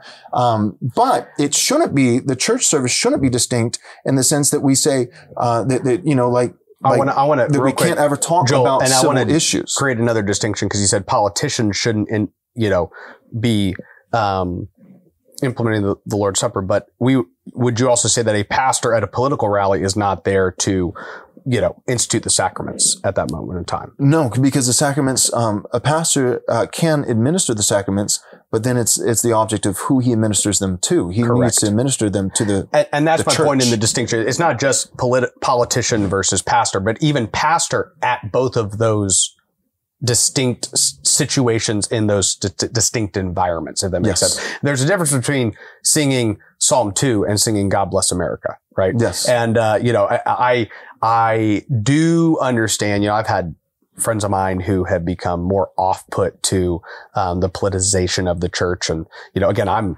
a very conservative Republican activist who lives and breathes politics. And so I'll sit there and go, well, you know, I mean, I appreciate people talking about these issues and not letting the culture be completely ignored at the pulpit. But then they'll go, yeah, well, we saying God bless America, you know, first Sunday in July. And I'm like, okay, I don't know if I would do that, because that to me is where all of a sudden you have this understanding that there are distinctions. Okay. And again, it's not to say that God is not the king over all, but there are distinctions. So Brian, would you please add? Well, to yeah. this? So there's a difference between me being a Christian and me being a citizen.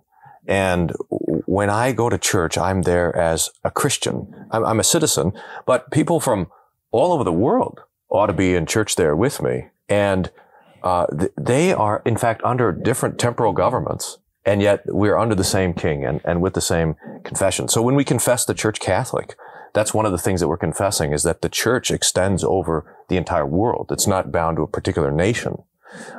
So in some ways, the divine service on Sunday morning is like an embassy of the kingdom of God on earth. It's a different kingdom in this place. When you say embassy, I think that's a good point, and I'm sorry to interrupt you, sure. but the idea that when we have the Chinese embassy in America, we literally declare that, like, American law does not apply within these little grounds. I mean, this particular little piece is, and the same thing with the American embassy within another country. It's like, it's almost like it is an acknowledgement of authority within this small little area in order to then kind of dwell together and understand each other and stuff like that. So, and there's political, there's lots of places where Christians can disagree with each other politically. We're united in our confession of who Christ is and what his word says. That's where the unity comes from. And so the church has to be about that confession of who Christ is. And so we want to, as much as possible, keep the opinion stuff, as wise as it might be, out of the pulpit, so that the thing that's preached is the word of God. Can you give an example of something that we could disagree on politically? Sure. So one step to get there. One of the dangers that we face today is that things that are not political are called political and then said to be off limits. So, for example, questions about marriage or about man and woman or about abortion, these are said to be political. They're not political questions. Right. These are human questions. These are moral questions, not political questions. And so one of the dangers that we face is when all the things about what it means to be a person or a human or good are said to be political, and now those are off limits, that's bad. So I can't not speak of those things. I must speak of those things, not only because the law of God has to be stated clearly, but most especially because the church is the only place for hope for sinners. There's no hope at a political rally for eternal life. The church is the place that says that to the one who's mourning the murder of her own children, that Christ's blood covers your sin. The church is the place who comes and speaks to the people who are confused about whatever direction their lusts take or whatever confusion their identity has. It says that Jesus died for you. He loves you. He forgives your sins. So Luther says that Jesus instituted the church. The Lord instituted the church for one purpose, and that's the forgiveness of sins, to distribute the forgiveness of sins. And that's where you get it. So if the church is not speaking clearly the blood of Jesus, which stands as the atoning sacrifice for all sins, then there's no other place for it. There's no hope. The whole world is dark then. So there's a temptation for the church to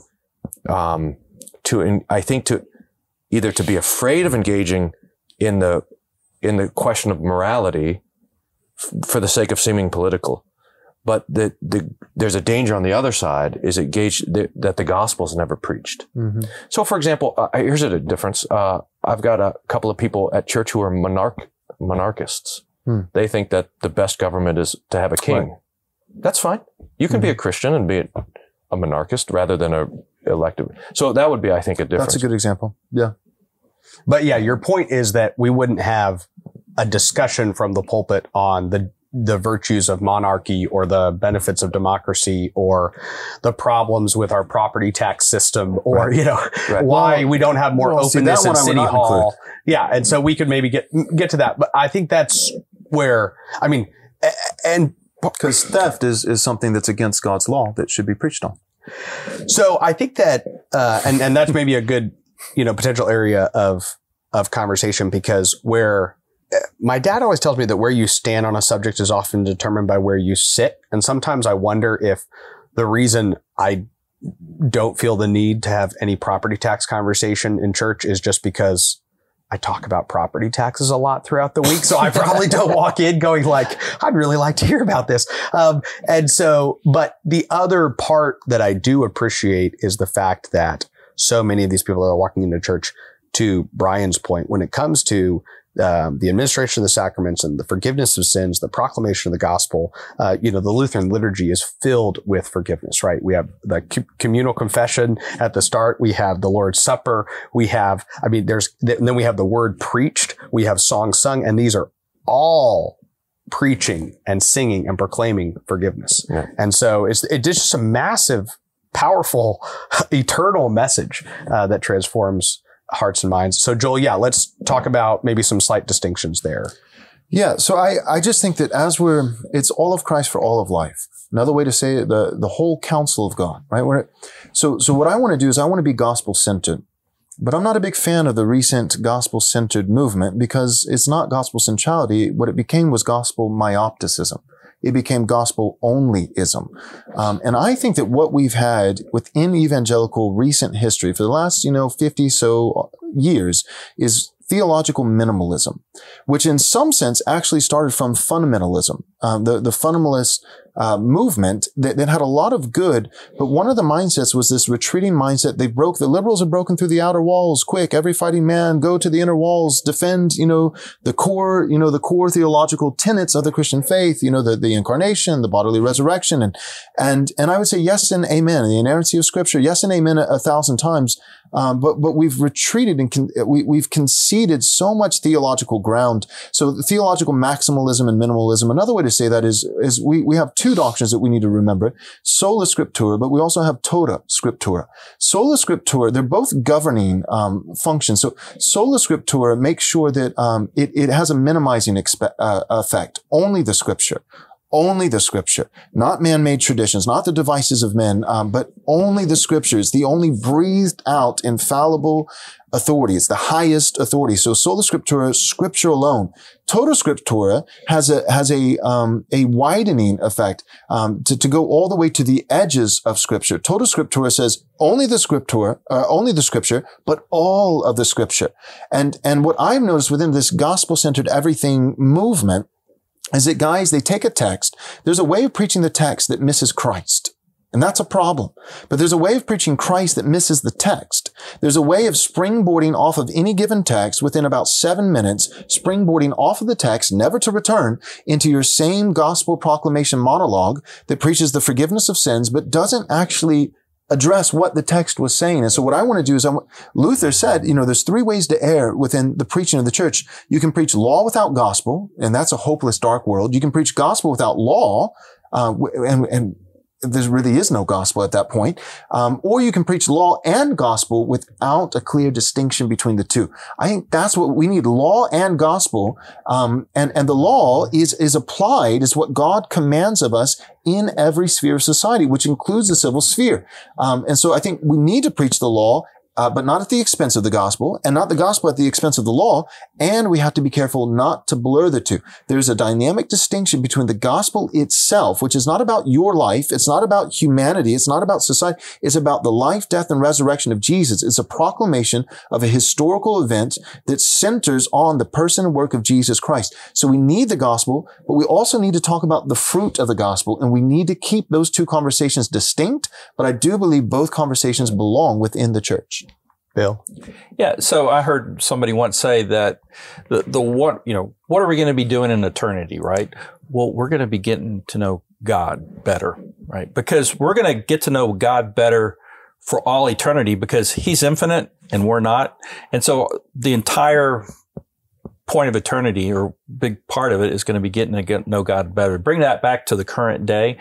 And there is so much in Scripture and in God's Word that we have no idea what it means today. We're just basically, we're only 2,000 years into this. We're just touching the big parts, the outer parts of it.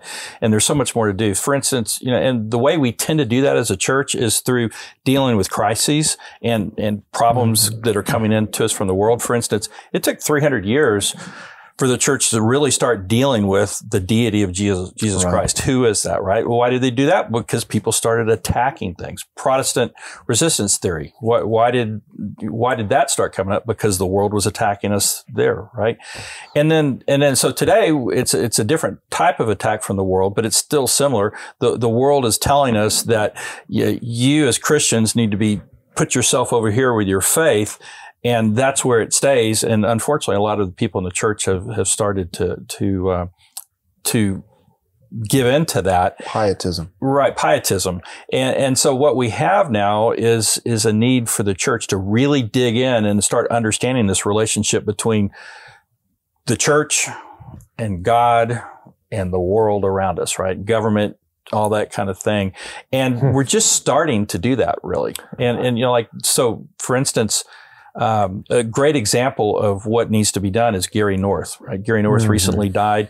He spent 40 years of his life doing an economic commentary on the Bible, right? And, 40 years of his life, and then he came up with a few things after that, but it was 40 years of his life doing that. And we hadn't even started to look at what the Bible tells us about economics. I think 300, 400, 500 years in the future, we're going to look at what Gary North did as something akin to maybe the Westminster Confession of Faith, right? Because he's done the hard work now. We can start building off of that. And so I think that's really important for us to remember as we start thinking about where the Christians and the church go from here when it comes to relationships with government. Just to highlight what you said, I think that's really beautiful so the heresies come to us as a blessing because for a couple of reasons. But like say the heresies on the person of Christ, they're sinful and they're wrong, but they provide an occasion for the church to reflect on the Scriptures and to clarify what we confess. And so we have now heresies on gender or sex or marriage, and those heresies are a blessing to us. Because or what you're saying, on what it means to be religious, that religion is private. Right. That's a heresy. Yes. And so those heresies are a blessing to us, not because they're good, but because they do provide us occasion for turning back to the Scriptures and saying, where was I just kind of carrying forward cultural assumptions about man and woman or about marriage or whatever, and where was I holding to the Word of God? So we can confess these things clearly. And that's great. And then it also provides, a chance for reflection, for confessing our past errors, for speaking clearly, and then also for being courageous as well. So now I know I've thought through what it means that God created man and woman in His own image, and now I can confess that clearly. And apparently, it takes courage now to say that a man is a man and a woman is a woman. I don't think you had to be courageous a couple of years ago, but now you do, and so that's great. So now I have an occasion to be courageous in confessing the Lord's word. So the Lord even uses the errors and the heresies to bless. Yeah. And so I just say, Luke, and we talked about this off camera a little bit, but this might be a great place for us to get into the concept of theonomy, because we have this concept. God's law is comprehensive and tells us everything about life. Now, there are some details we need to work out from that, but if we don't start there as Christians, whether we're interested in government or family or church, however it is, we're going to be untethered and we won't have any place to start. Yeah. We don't have a standard. Yeah. Well, I'll first of all forgive you for trying to be the moderator here for a second, but that's okay. We're going to move past that. We're going to look past it. We're going to understand. We just talked about staying in your lane, right? Government, family, everything. And you just were like, the host. I'm coming into this. I'm just glad I didn't do it. Yeah, Joel, I was surprised. I expected that one from Joel, but not from Bill. Okay. Jesus is Lord of this podcast. That's right. The king, and we're just one sword. And I have the sword, and be careful. Okay, so let's have a brief conversation about that, because I do want to just tug at that a little bit for our listeners who don't know what theonomy may or may not be. And then we're also going to then close up this conversation with just an overall message to individual believers, members of the church, the universal church, on really what we want them to take away from this conversation. So with theonomy, Bill, we had a brief discussion about this off camera as well. I mean, I see theonomy as an actual form of government, right? And there is a difference between theocracy and theonomy, but theonomy is still the way it's specific to government. And I think you have a distinction where you see theonomy as like an overarching view of God over the world. And I see theonomy as more a view of God over government in particular. Is that where we would maybe disagree? Yeah, I think so. And I'd really turn this over to Joel first and let him, because he's much more articulate. Both of y'all probably would be in describing this. So yeah. I'll defer over there and add in after that. Are you sure? Great. Yeah. There you go. So I would just say that, with everything, there's always a spectrum, like with dispensationalists, not everybody like John MacArthur said, I'm a leaky dispensationalist, whatever that means. So there's always a spectrum so where I'm at, and I think it sounds like Bill is at also, is like, you could use like a phrase like general equity, theonomy, and so, but the word theonomy is just theos, nomos, it's God's law. Mm-hmm. And again, kind of this concept of it's not whether, but which, there's always going to be a law. So that's part of what people don't like. They don't like the idea of Christians imposing their morality on others, right? So the Christian libertarian who's listening to this podcast will say, well, I believe in Jesus, but that's private. That's my business, within the four walls of my house. And I like that people are Christians, but don't go imposing your morality on me. But then what we saw, right? So at first it was just, gay people just want to get married. That's all they want. And now it's, and we want to indoctrinate your children through Disney and the public school. And we got there real fast, like less than 15 years. Right. And so like Obama said that in his first term, that he believed that marriage was between a man and a woman. And so my point is, people play on the victim kind of narrative, and they play on, we just want to be left alone. We just want our rights to do this. But what we see always is someone is always imposing morality on someone else. So the question is, which morality and who's it being imposed on? So with abortion, we have the morality of secularism, man's morality, which is always changing, always evolving. There's no streamlined, eternal, immutable standard. We see man's morality being imposed on the baby. The baby is murdered. As a Christian, I want God's law. I want theonomy. I want God's morality imposed on the mother, the abortion doctor, and the father in whatever way he was a partner to murder. If the mom got pregnant and he doesn't even know, then that would be a different story. But my point is, it's not whether but which, it's whose morality, God's or man's, autonomy or theonomy, and then how do we apply this? How do we impose this? So with theonomy, we're simply saying, I believe that God's law is not given to the church, it's not given to Christians, it's not given to religious organizations, but it's given to humanity. It's meant to be lived out, and the state has been instituted by God for imposing God's standard, not his own. So when it says, would you have no fear of the one who rules over you, right? He doesn't bear the sword for nothing. Would you have no fear of him? Then do what is right. But notice what Romans 13 doesn't say is it doesn't say, would you have no fear of the one who rules over you? Then do what he says. No, it says, then do what is right.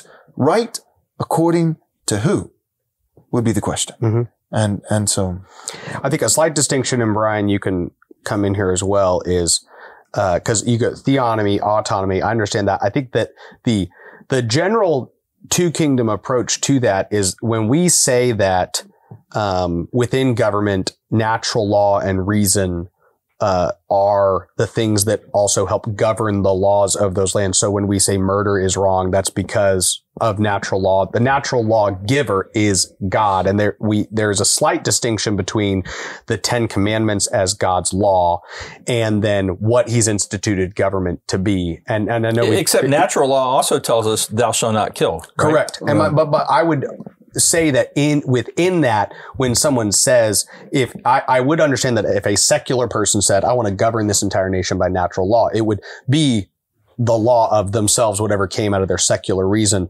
But when Luther and Melanchthon discussed these kind of two kingdoms and they discuss the natural law and the reasons there, that is with the assumption that over that natural law and over that kingdom is the king, Jesus Christ, God, the creator. And so the assumption, maybe it's a distinction without a difference, but I do think there's a slight difference in the idea that they would more distinctly say that the 10 Commandments shouldn't be instituted. I know it's a simplification to say a theonomist would want all 10 commandments as laws of the land, but there would probably be more of God's law that a theonomist would want enforced as opposed to someone who would not be a theonomist. Brian, do you have any commentary on that? I don't know. I'm curious about this question. What the difference between natural law and God's moral law? Divine law. Yeah. I think that would be the difference I would have, but I'm not sure. Can you define natural law? Maybe I would say natural law would be God's ordering of right and wrong that is accessible both externally through studying creation and internally through the conscience. So I agree 100%. So I would just say, so that's like Paul when he says, the Gentiles, you are a law unto yourselves. Right? Even if you've never heard the gospel, even if you've never been a part of this Judeo-Christian system, you're a law unto yourselves because your own conscience bears witness against you. Mm-hmm. You know instinctively that this is wrong, this is right. But I would go beyond that all the way back to Romans 1, where he uses the same principle and the same logic. And he says that there's something else that we can know. Not just that that our brother is our neighbor and that we should do him no harm. Not just that murder is wrong, but that it's something else that we should know by way of natural revelation, is that there is a God in heaven, and his divine attributes have been clearly perceived so that all men are without an excuse, an apologia, defense, namely his eternal power, his divine nature. And so I would say that gets us even within the 10 commandments, moral law, that gets us the first 4, the first table, that we should not be idolaters, no other God before him. And so I would say, divine law and natural law would, in my assessment, the way that people, this isn't what I would say, but I think this is what others say, they would look to natural law saying it's the second table of the law, the 10 commandments. It's the commandments that pertain to how we should love our neighbor, commandment 5 through 10, which just for the listener, we keep assuming that they all have the 10 commandments memorized. But starting with 5, honor your father and mother. 6, do not murder. 7, do not commit adultery. 8, do not steal. 9, do not bear false witness. 10, covet. Don't covet. And then the first 4 being, no other gods before me, no graven images, do not take the Lord's name in vain, and the Sabbath. Remember the Sabbath and keep it holy. We also have different numbering on the commandments too, but. What? Oh yeah, of course. You didn't, yeah. But. Oh, you guys don't have the second because we commandment. believe in idolatry by worshiping images. That's right. Yeah. Same with covenant. So you well, what they do is they take coveting and they make it 2 commandments. Don't covet the wife and then don't covet the stuff. No, don't covet the house first and then. Okay, the stuff first and then the wife second? Yeah. No, the house first. And then wife, man's ever mapes, ox, donkey. Okay. Yeah. Things without legs, things no matter. Go ahead. So, but no, I would agree with you that natural law also does not permit a secular law, that worship of God is included in natural. I think that's a difference. Okay. So I agree with that.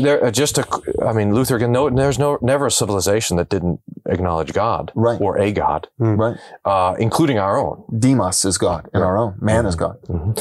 So I don't think that I'm so I am wrestling with this just personally. And I think the Lutherans are wrestling with this now because we probably come from a natural law tradition, but there's just the problem of, so if God's law is revealed in nature, externally, internally, it's also revealed in the scripture. The problem is that I'm motivated as a sinner, I'm motivated to not see God's law written in nature and the conscience. To lie and suppress the truth and deeds of unrighteousness. Right. So while we could imagine the possibility of a righteous government through natural law apart from revelation, you can imagine the possibility. You never get to that possibility. Everyone who's tried has failed, and just simply because, the knowledge of God is suppressed. So I'm motivated. I'm, as a sinner, motivated against listening to what God says of me, both according to my guilt and according to his righteousness. Real quick, so I do think this is why postmillennialism and theonomy do they correlate to one another because this is what I've noticed. It's not so much a theological distinction that we would have with one another. Even with somebody who's, premill dispensational like John MacArthur, I've noticed if we get down to the brass tacks and we say, all right, well, Jesus says, if you love me, you'll obey me. Okay, great. So what are his commandments? Well, he has two. The greatest commandment, love God, and, with all your heart, soul, and mind. And the second is like it, love your neighbor as yourself. Okay, these are two tables of the law. This, how do we flesh out? How do we love God? How do we love people? The 10 commandments. Okay, do these have implications in the home? Yes. Do they have implications in the church? Yes. Do they have implications in larger, broader society? Yes. And me and John MacArthur would be right there, hand in hand, the whole time. And this is where we differ. It's not over a theological disagreement. It's not a matter of theology. It's a matter of possibility. He just doesn't think it'll happen. He just doesn't think it'll work. And so what I would say is, well, this is where our eschatology comes into play. And so you're saying it's never happened. And I say, it's never happened perfectly, but there are varying degrees within nations that have gotten closer than others. It's not like everyone has failed equally. No, what I'm saying is that there's never, apart from the revelation of the 10 Commandments, so like the old Romans, the old Greeks, the old philosophers, they were trying to craft a government on natural law, and that's never happened. So now, has it happened even with the revelation of the 10 Commandments? We're probably also not there either. Not perfectly, but I would say that so you're right. I agree with that 100%. We need special revelation. And we need Christians to be integral in positions of leadership and influence and affluence and all those kinds of things. And as we've seen that happen over the last 2,000 years of church history in various different civil governments that were Christianized, that were basically working from the Christian worldview as their foundation, we have seen, I think, varying degrees of success and varying degrees of failure. And so for me, as not just someone who would adhere to general equity theonomy, but then someone who is also postmillennial, I tend to think that we may have another 30,000 years or so before the return of Christ. And if that's the case, then I would say, okay, I think we could do this.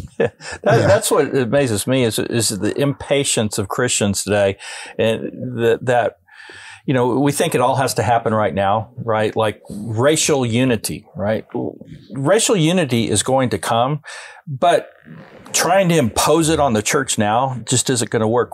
God is at work in us, and He's promised us these things will come to pass, right? God told us at the beginning of creation to go out and have dominion, be fruitful and multiply and fill the earth and subdue it, right? And then Jesus came and told us to make disciples of the nations and teach them to obey all that I have commanded, right? So my question to folks who think that we're going to hell in a handbasket would be, do you think that God and Jesus would really give us a task that we're going to fail at? Or is He going to come alongside of us as our King and as our Lord and as our brother and as our husband and as our Savior and bring all those things to pass? Right? And that's where I ultimately come down. Why would He give us a task that He's not going to have us complete? In conclusion, because this could go on for a very long time, and we could just start 30,000 years. Yeah, no kidding. See, that's what I mean.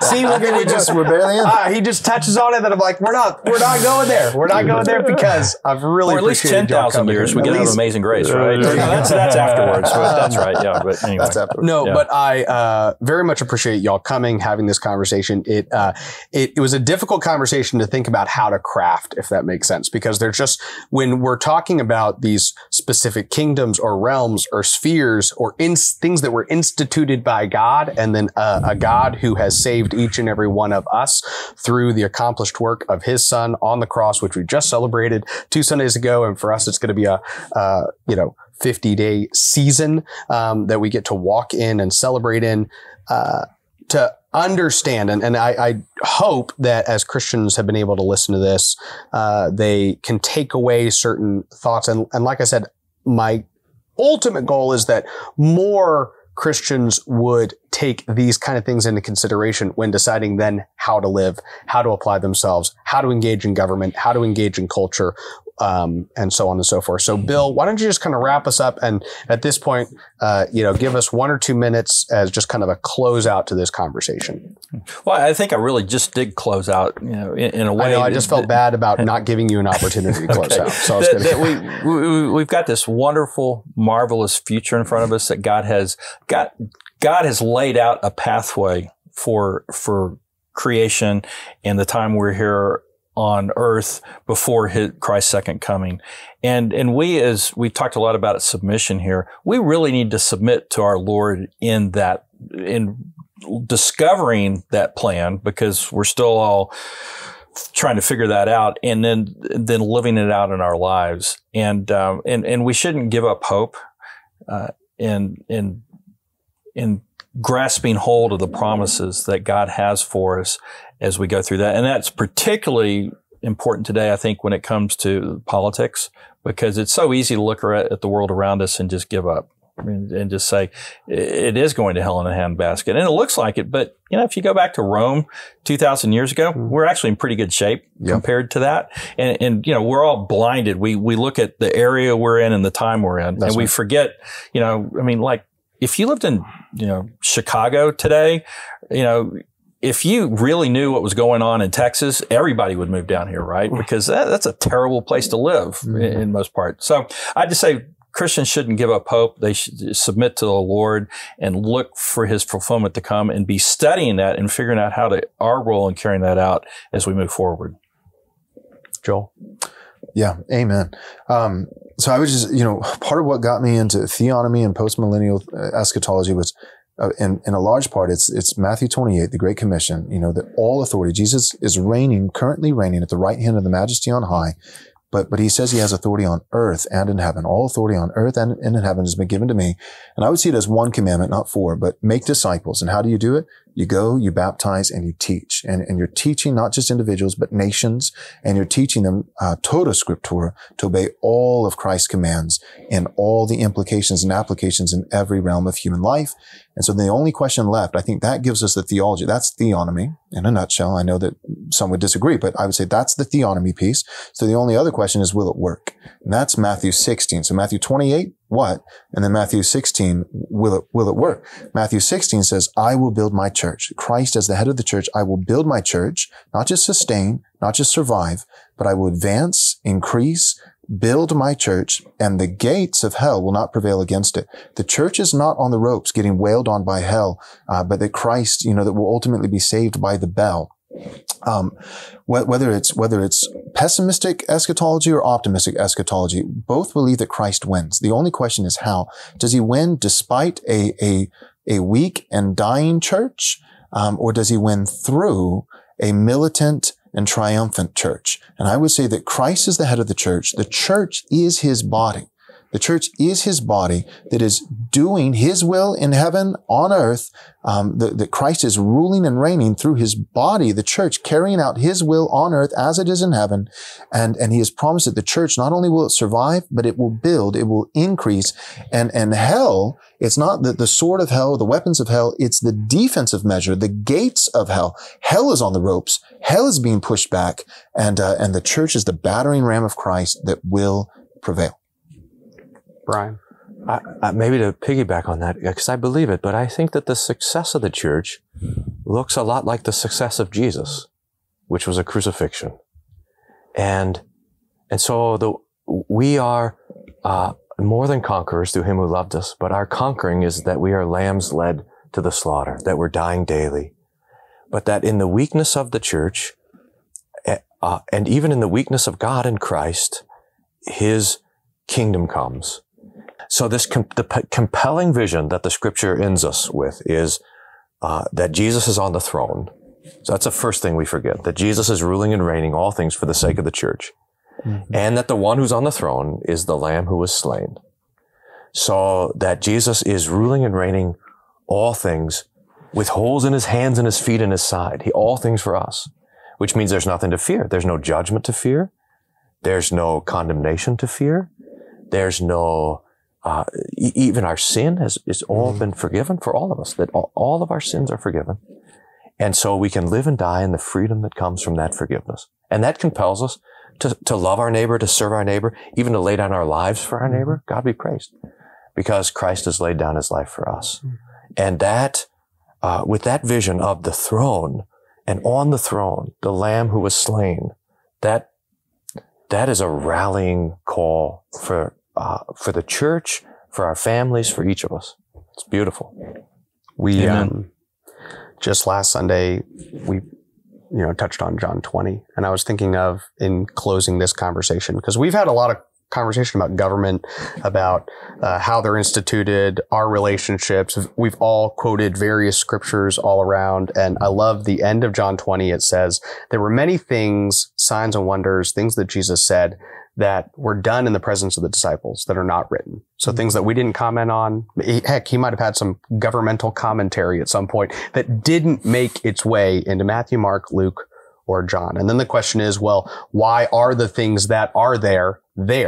And John 20 ends by saying, but these things were written so that you may believe that Jesus is the Christ, the Son of God, and that by believing you may have life in his name. And so our ultimate hope is that anyone listening here would also just know, believe that Jesus is the Christ, the Son of God, and that by believing they would have life in his name, because the life they will have in his name will work regardless of the government they are under, regardless of what city they are in, regardless of their property tax rate, regardless of any of those outside things that we care and discuss and figure out and wrestle with, how we as believers in that truth, then how that affects our life. And so I've appreciated y'all's willingness to sit down and talk through that. Ultimately, I hope that each and every person listening to this conversation also can come back and remember that even the words that were said, even the scriptures that were quoted, ultimately, all of that was given to us so that we may believe in Jesus, and that by believing we may have life in his name. Thank you all for joining us today. Thank you for having me. Thanks. Thank you for listening to the Luke Macias Show. This program is brought to you by Scorecard Media. Check out TexasScorecard.com to read up on all things Texas. Scorecard Media has other podcasts as well. Yeah, they're not as good as this one, but you should still check them out. Honestly, though, visit TexasScorecard.com to see all the content they're producing on a daily basis. If you'd like our podcast to grow, please consider subscribing to the show on whatever platform you listen on, and leave a review. That helps others find the content we're producing. Thank you. God bless you, and God bless Texas.